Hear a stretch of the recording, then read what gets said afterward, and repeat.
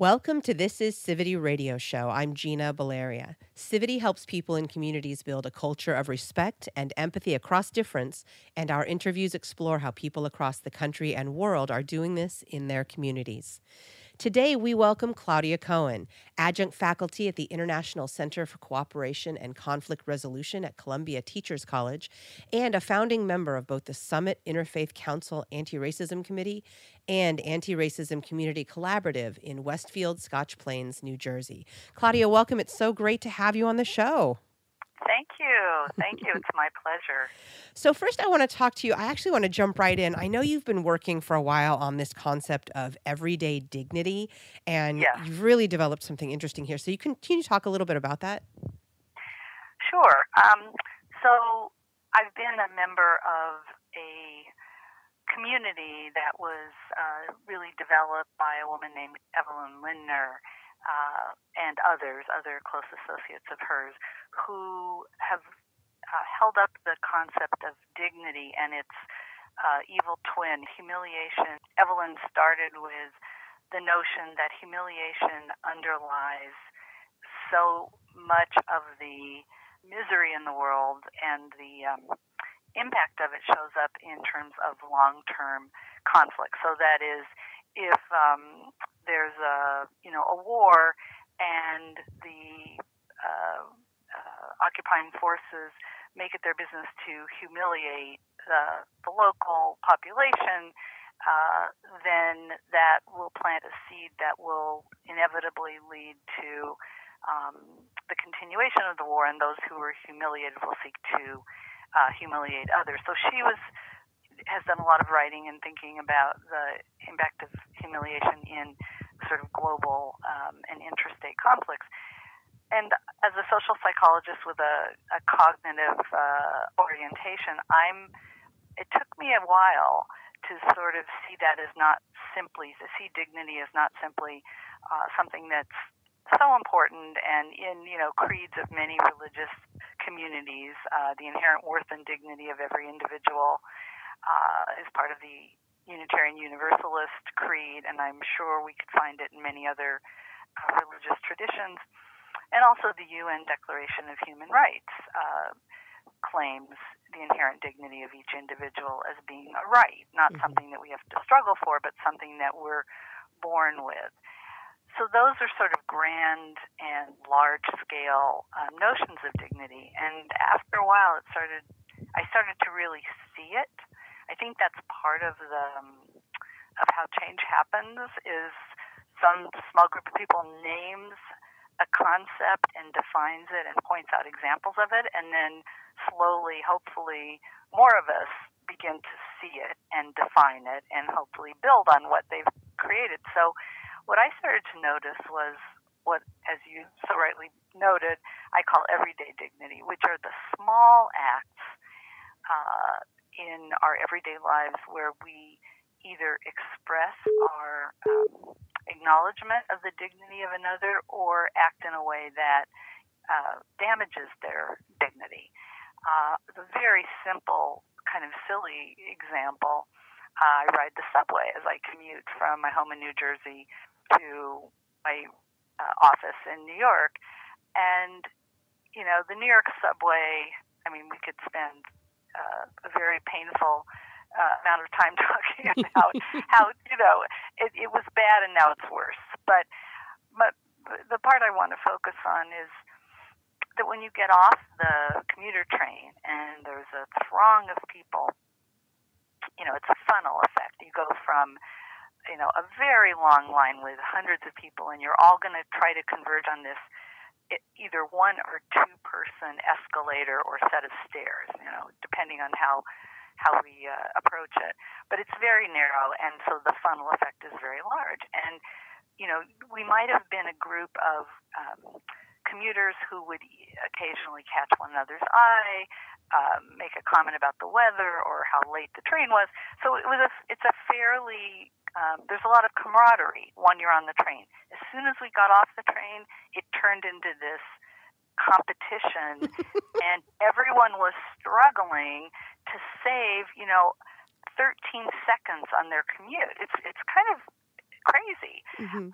But I felt that it sort of switched from a somewhat cooperative or neutral situation to a highly competitive one. So I started to experiment, and this was based a little bit on the sort of theory of Morton Deutsch, which he called the crude law of social relations, where he argues that if you lead with cooperation, you're more likely to receive it. It's a little bit like the golden rule, but with a different emphasis.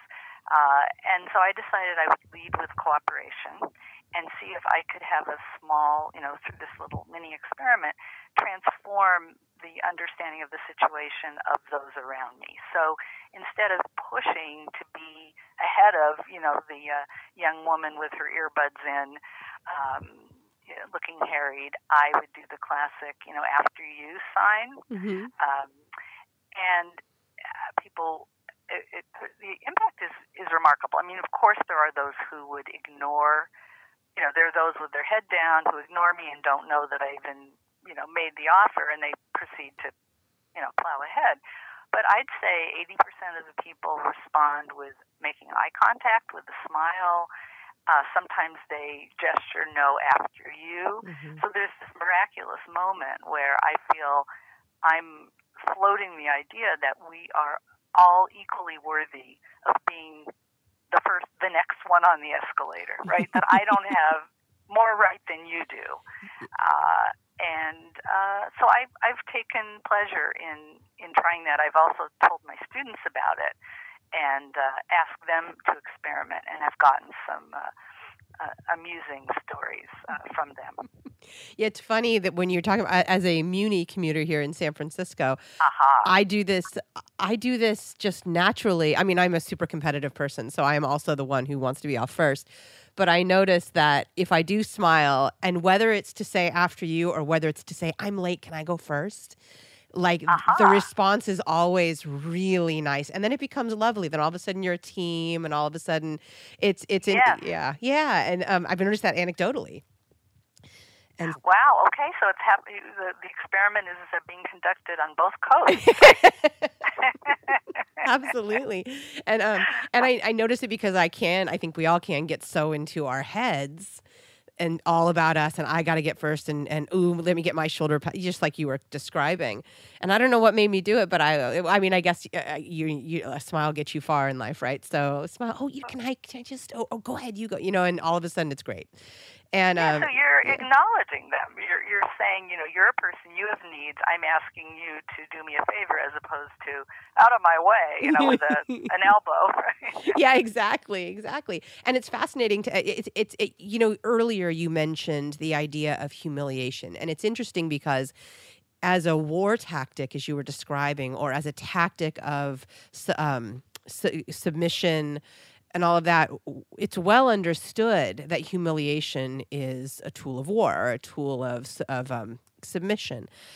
And yet it's very fascinating that the idea of dignity or civility, as we're exploring, here, these ideas are seen as, wishy-washy, or why are you even bothering to study that? And in reality, as you described, it is sort of the flip side of things that are well established and accepted as tools that can seek ends.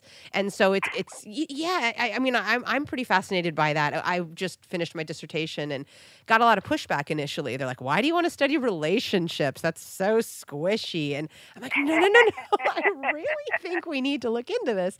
And so it's wonderful that you and others are starting to focus on these concepts, and that you've gone so far down the road to really name it, which, as you say, is so important. Well, I'll give you another example of what you're speaking about. That we know the negative, harmful, but we're more oblivious or even dismissive of the constructive or the positive. Yeah. So I suspect many listeners will be familiar with the construct of microaggression. That's kind of become part of the mainstream. And Daryl Wing Su, who's a wonderful person as well as a brilliant researcher, is a colleague of mine at Teachers College. And so I'd been hearing about microaggressions for quite a long time, and it occurred to me recently when I was writing a chapter about everyday dignity that he talks about three kinds of microaggressions, and one of them is micro-invalidation, where you sort of treat the other person as a non-person, as opposed to another form of microaggression that's more overtly hostile. But this is kind of you don't count, I don't acknowledge your humanity or your identity. And it occurred to me that, well, then maybe we're talking here in the work of dignity or civility about micro-validation. That these small, and it's an interesting to me that I have not heard until very, very, very recently. I was pleased. I was on a panel with students of Daryl, and I mentioned that I had begun to talk about micro-validations, and they said, oh, yeah, we've started to look into that as well. So I'm looking forward to, comparing notes and seeing where they've gone. But for a very long time, the narrative was about the micro-invalidation, the micro-aggression. And it occurs to me, if you can, damage the dignity of someone in a small or very large way, well, then aren't we also vulnerable to being healed? Aren't there small acts that would either restore or reinforce? And I'm not sure yet which it is. I'm sure it reinforces. I don't know if we have the power to restore dignity. I don't think that's well analyzed yet. But in any case, to make a positive difference that says, yeah, I recognize you. You're a person, you're human, and you have this inherent worth, and I'm not better than you. Yeah, it's amazing. And even in my short 3 years of doing, I come from this, I come to this as a professional who didn't do research until very recently. And even in the past 3 years, I've seen, more discussion around this micro-inclusion type approach, which even 3 years ago wasn't being talked about. And I'm wondering, now it is starting to be recognized, but there are still a lot of people out there who are like, why bother? We already know how to do this. This is just human nature. This is just natural. What is it about deliberately naming it and deliberately intentionally engaging in everyday dignity, in civility? What is it that's so important for us? Why should we be spending time naming it and being intentional about it? Well, I think as we know more and more about human cognition, and I'm not even talking about the brain research, but even the cognitive psychology of the last 30-some years, Danny Kahneman, in his great book Thinking Fast and Slow, documents how lazy we are. I'll take a stereotype that takes me a nanosecond to process. Whereas if I stop and say, wait a minute, that person has dark skin and it is dark out. What am I assuming? What would be different if they had lighter skin? What images am I pulling up from my sort of social conditioning that may or may not be true? Let me use my higher order reasoning here. So I think that if we don't name it, then we're lazy and we rely on what we've been exposed to and what we've been taught. So the very fact that it's not in the mainstream and not talked about, I believe it takes extra effort to make it part of the conversation so that it does become a habit of thought, and we start to see it.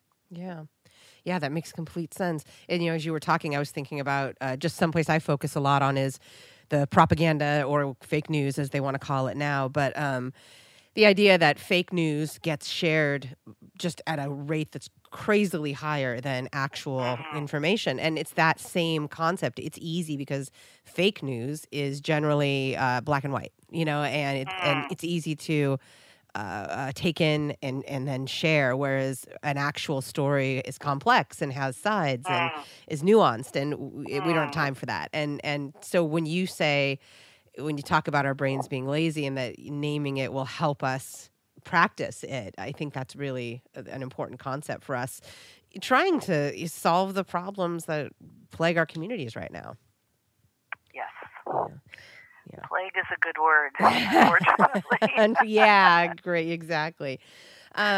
So when you talk about how have you operationalized everyday dignity, you've studied the concept, you've developed it, you feel, you've done some work on your own, but how are you operationalizing it in your communities to help people learn it and practice it and get it out there into the world?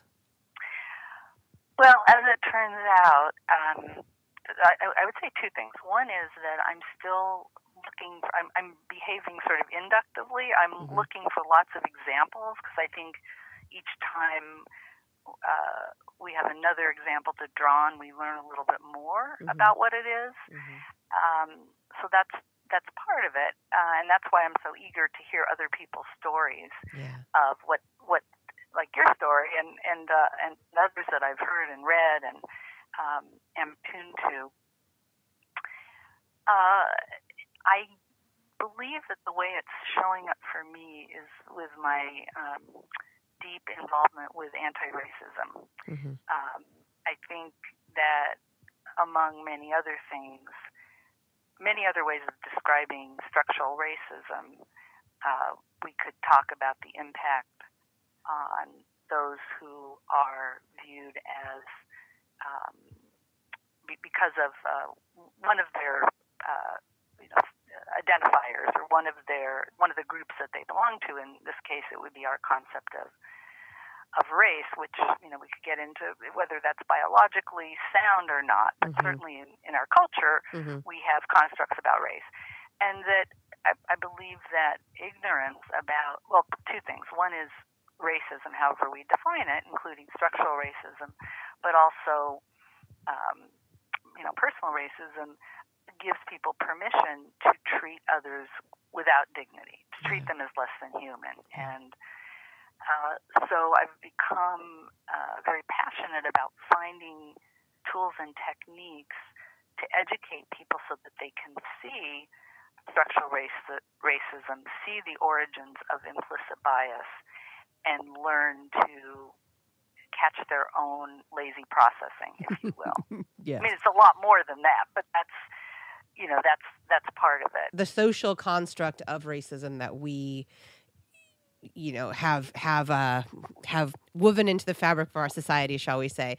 We it's something. My husband and I are of different races, and we talk about this all the time. And for people who aren't experiencing it, it sounds so far-fetched, I think, to a lot of people. I mean, maybe not to you and me, but to people just walking around in their daily lives, that there's this immediate, not only do we have the social constructs of, oh, I'm supposed to view you this way because you look that way, but also you must be exaggerating because nothing even close to that happens to me. That is crazy.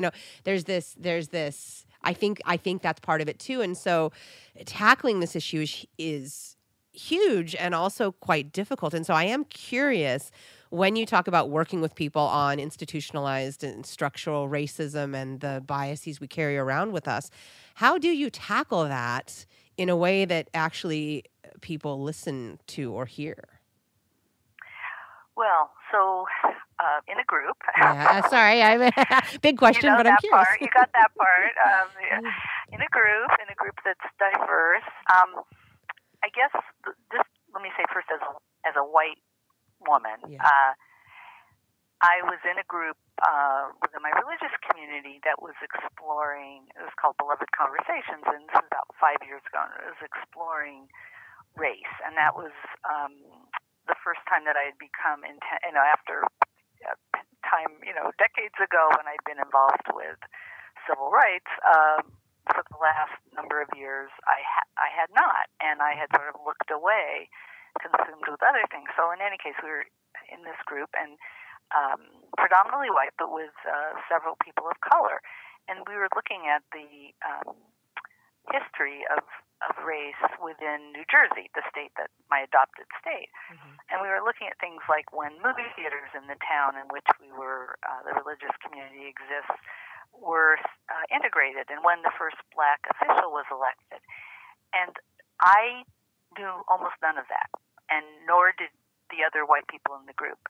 But the people of color in the group, They weren't surprised by any of it. They knew it. Mm-hmm. And that struck me, that there's knowledge that I haven't had to accumulate Mm-hmm. because I could look away. It hasn't been directly about me. Yeah. And then that made me realize that I don't want to I don't want to live that way. I don't want to be blind to other people's reality simply because of a marker that's socially constructed that makes it not, Martin Deutsch talked about the circle of inclusion, like leave deserves justice, and how big do you draw that circle, which I think is intimately tied to dignity. So in any case, that made me realize that there were sort of two pieces to my experience. One was the learning.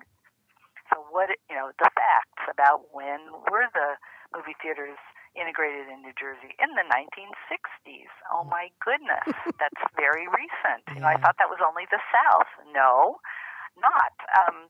And then being in conversation with people who are directly affected. Yeah, yeah. And you were willing to listen. And I think, in terms of I think the dynamic of empathy, that it's one thing to read about it, but then when you sit across from someone who looks a lot like you and has had similar experiences in some realms, maybe in education in terms of their family composition, but then have this very different set of experiences that I found, I don't anymore, but I found shocking about, a man who was a VP of diversity at Johnson & Johnson lives in a neighboring town recounting, and he's now in his, I'd say, early 70s, recounting how many times he's been stopped by the police in these affluent, mostly white communities because he was driving while black. And it's one thing to know that happens, but to sit across from this man and say, oh my gosh, we have a lot in common. How could this happen to him? I think so. So the formula, if you will, or the combination that we're using that I find very helpful, and I think it goes back to your observation earlier about the power of naming, is to do the reading, is to read The New Jim Crow, to read Ta-Nehisi Coates' Between the World and Me. Ultimately, when you get deeper into it, read W.E. Du Bois and James Baldwin, so that things that we don't, as whites who may be living in a quite segregated community, even if it's not, we don't think we moved there because of that, or we don't think it's intentionally segregated, but in fact it is, proportionally, then to have the knowledge to say, yeah, that wasn't just the South, it wasn't just slavery, and people have known about this for a very long time. So let me educate myself, and then let me join with this group of people who've committed to, meet every week, once a week for 5 weeks, let's say, to talk about the reading, and then I get to see how my friends who are people of color experience it, and how they experience those of us who are white trying to understand, and sometimes ignorant things. Yeah. Like, never knew that. Really? How did you not know? That it is. Sometimes it's like, how that can't be possible, but it is possible. Right. It is. Yeah. Not in a hostile way, just Right. in a disbelieving way, right? Yeah. So I think the combination of self-education on your own time, but with a curriculum, and then this opportunity to discuss with a multiracial group, and then building that sense of community is very powerful. And then it helps people start to name what might be invisible to them at first because of their own experience and isolation. Yeah.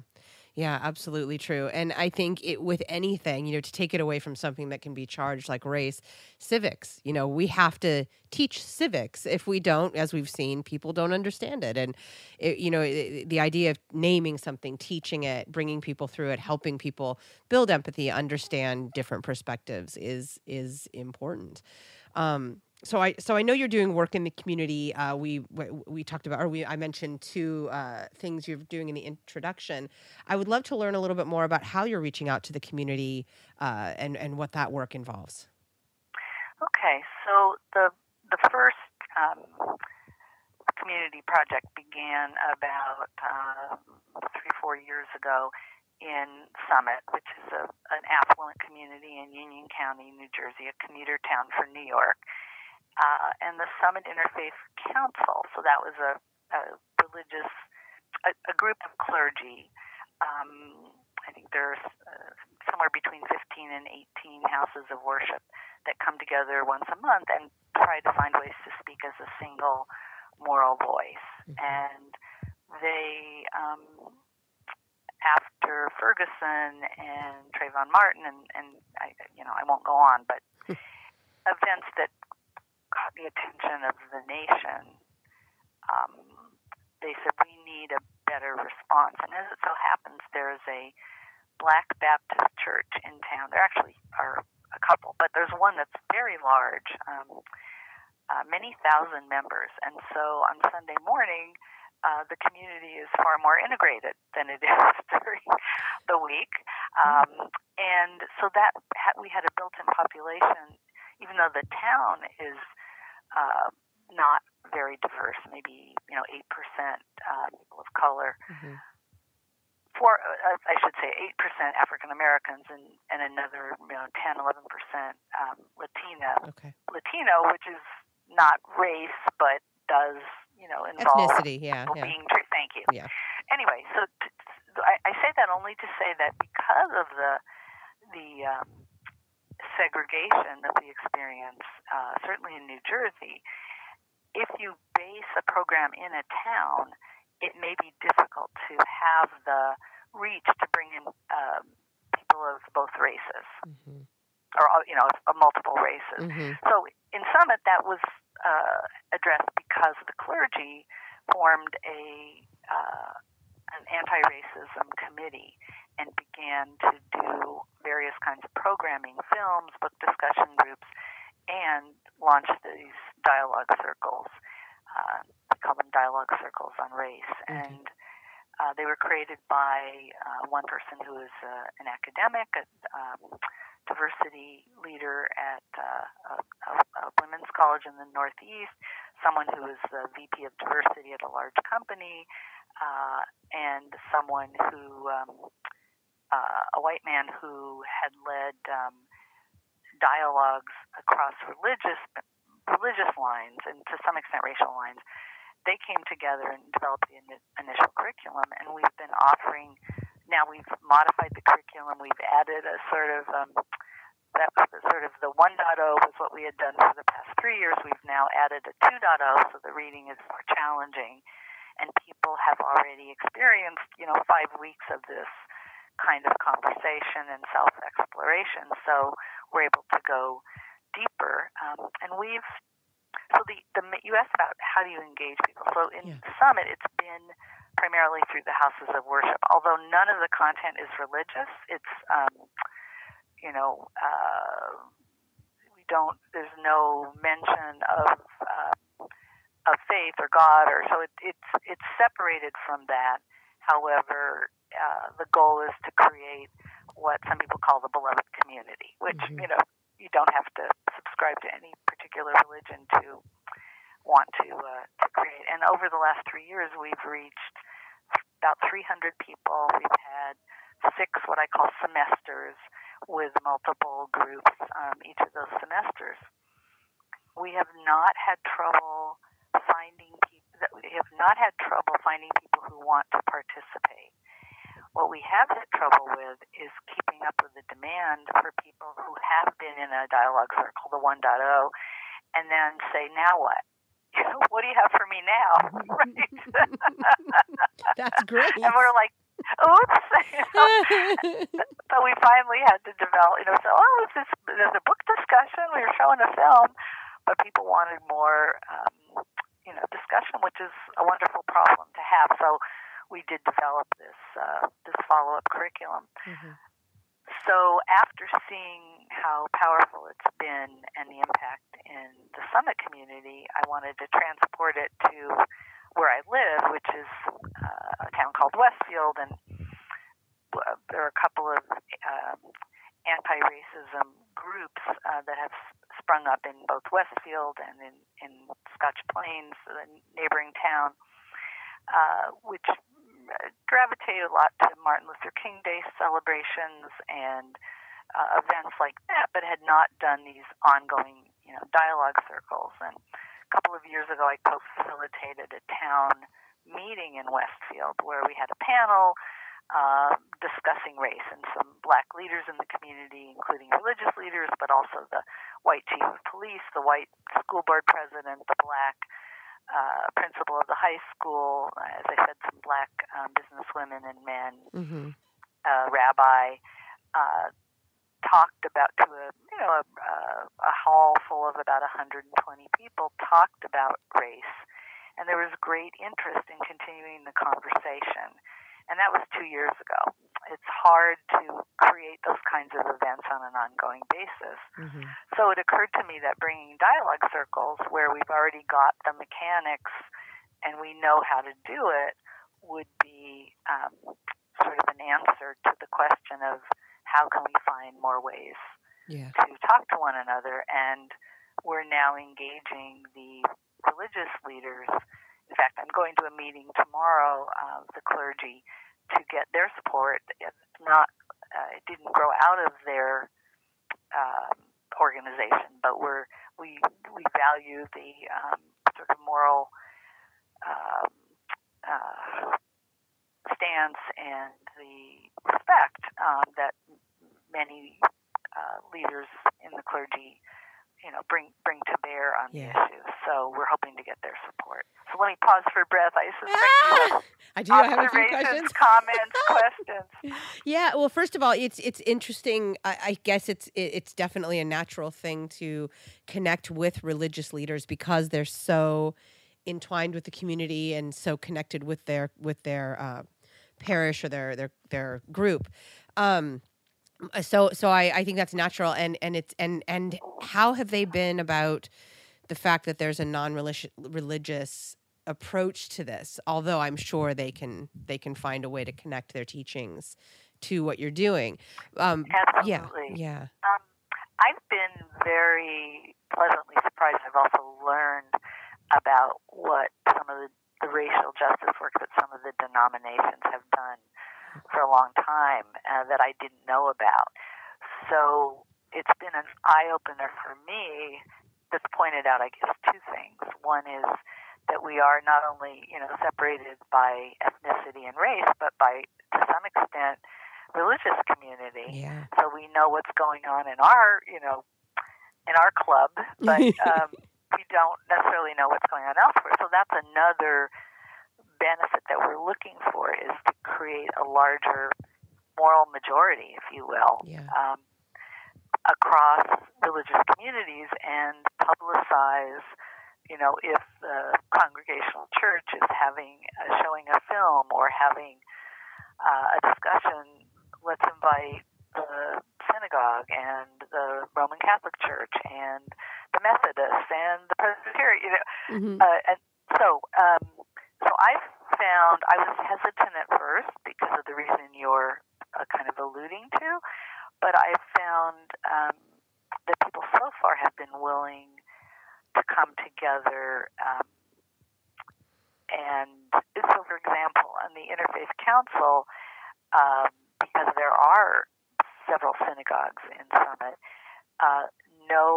if a prayer is offered, this is not the dialogue circles. We don't offer prayers in the dialogue circle, but in that body that helped to create it, if there is a prayer, it can't mention, they've agreed not to mention Christ, because that would be, excluding the Jewish clergy in the room. So I think people, work ways to both honor their own tradition, but acknowledge that different people follow different traditions. And then we, again, are circumspect about not making any assumptions about being connected to a particular religious community or any religious community to be part of the dialogues. Mm-hmm. I think that's very important. Yeah. And how have you, I'm curious about the response, and I ask this with some framing in my head. One piece of framing is people come to this stuff who are already somewhat interested in reaching out. That's an assumption I'm making. Sure. And two is we're in this very ugly time societally. Certainly on the ground it may or may not be that way in one's community, but societally we're in a pretty ugly moment in our history. Yes. And I am curious to know who's in the room and who are you drawing, and talk a little bit about that. Right. Yeah, absolutely that's the case. I would say we attract people who decry racism and see themselves as not racist. However, how do they decry racism out loud, and how do they define racism? So people come who are well-meaning but often poorly educated about white people, Mm-hmm. poorly educated about the true history of structural racism. So there's a lot of, even though it's very rare that someone attends the first session and doesn't come back. I probably, if I had to guess, I'd say that out of the 300 people, maybe that happened 4 or 5 times. Okay. So even though some people are uncomfortable, and we talk about that, we have guidelines for the discussion, and one of them is lean into discomfort. It's got to be uncomfortable. I mean, it is uncomfortable. Yeah. We're talking about painful things, and it's uncomfortable to know how much you may not know. Yeah. That sort of awakening that I described previously. So what I would say is people who are there want to be there, but they may not fully recognize the work they're going to be doing Mm-hmm. as they confront how, as a white person, they're affected by structural racism. And then for my black colleagues, what they report is that both a deep appreciation that this group of people, this group of white people, is taking race seriously and willing to engage, and frustration that they have to keep telling their stories over and over again. Yeah. What I hear from my husband and other people I know who are black is, why is it my responsibility to educate you? And yeah, I'm exhausted, I'm frustrated, and people who are doing the work but have that same frustration, and Exactly. and that's real and needs to be honored as well. Exactly. I think what I started to hypothesize, in fact, I've called together a group of the facilitators for this week for this the more advanced curriculum, what we call 2.0. Mm-hmm. That's when we read W.E.B. Du Bois. That's Mm-hmm. when we read Audre Lorde. That's when we read some of the really more challenging black intellectuals. Mm-hmm. We didn't exclude them intentionally, but they didn't make their way into the 1.0 curriculum, I would say. Mm-hmm. And what I'm finding is that in the 1.0 curriculum, it's absolutely critical to have people of color share their experiences, as we were talking about before. That, building relationship, the humanity that you see in the other person.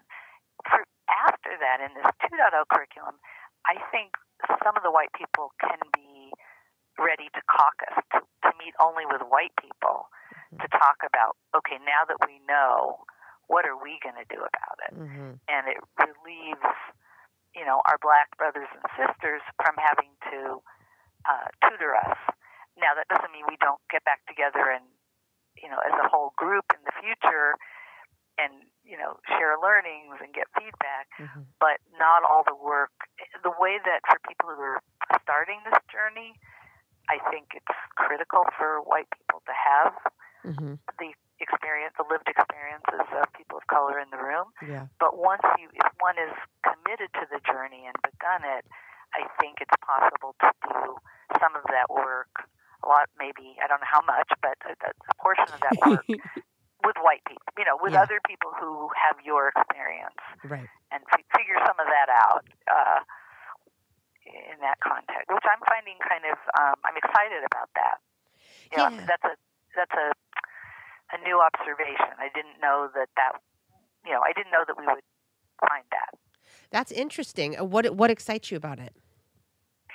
Well, I think, I don't think it's the responsibility of people who've been oppressed by structural racism to figure out what we who have had privilege need to do about it. On the other hand, absolutely I want to be in conversation, and I've made some friends that I value their insights, and they happen to be Black.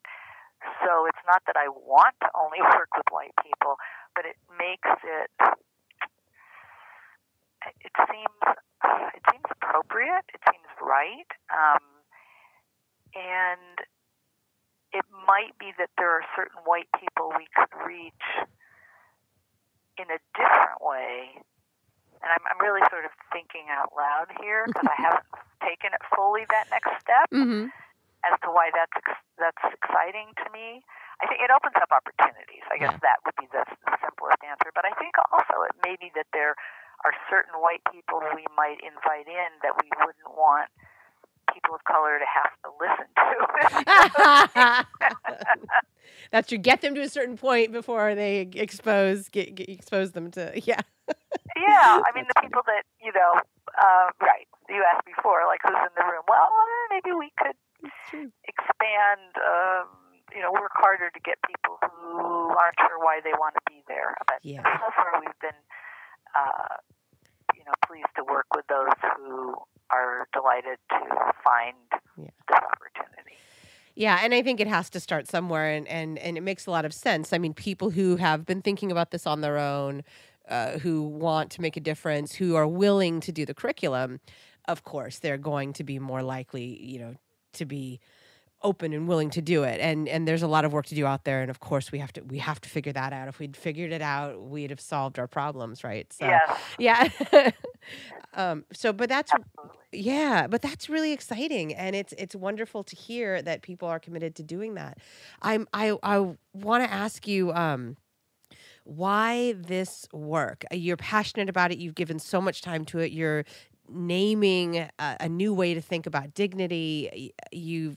There's so much that you've given to this effort. Why? Now you mentioned earlier, was that the story you mentioned earlier, like having a revelation that people had different experiences? Was that the moment, or was it before that?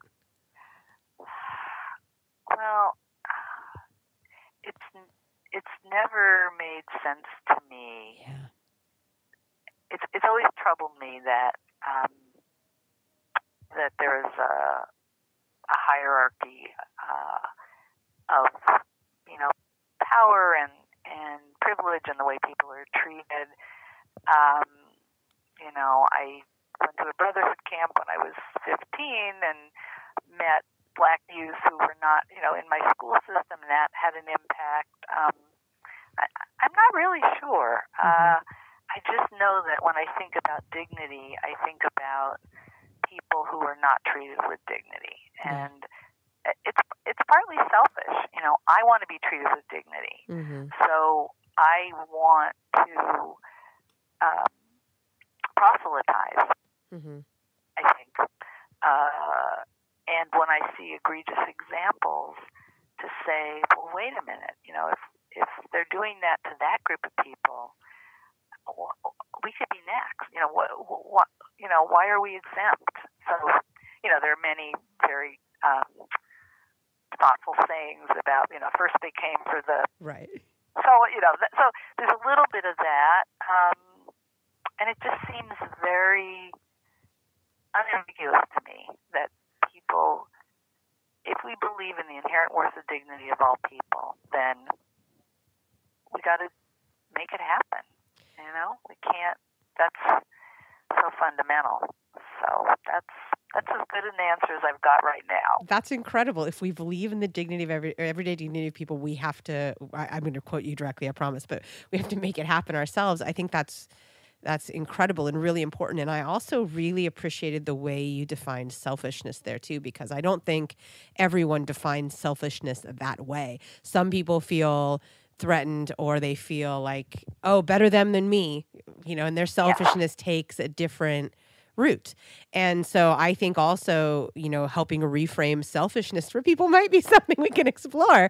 Like, don't you want to be treated well too? Well, do this and you'll get what you want, Anyway, I thought that was awesome. Thank you. I think that my sense is that, or my understanding is that something that I don't know if in Civity you would name it that way, but I think there is a sense of, we have to behave the way we want other people to behave. We want to set up a context where, we treat each other so that we get the best from one another and create a space where we can,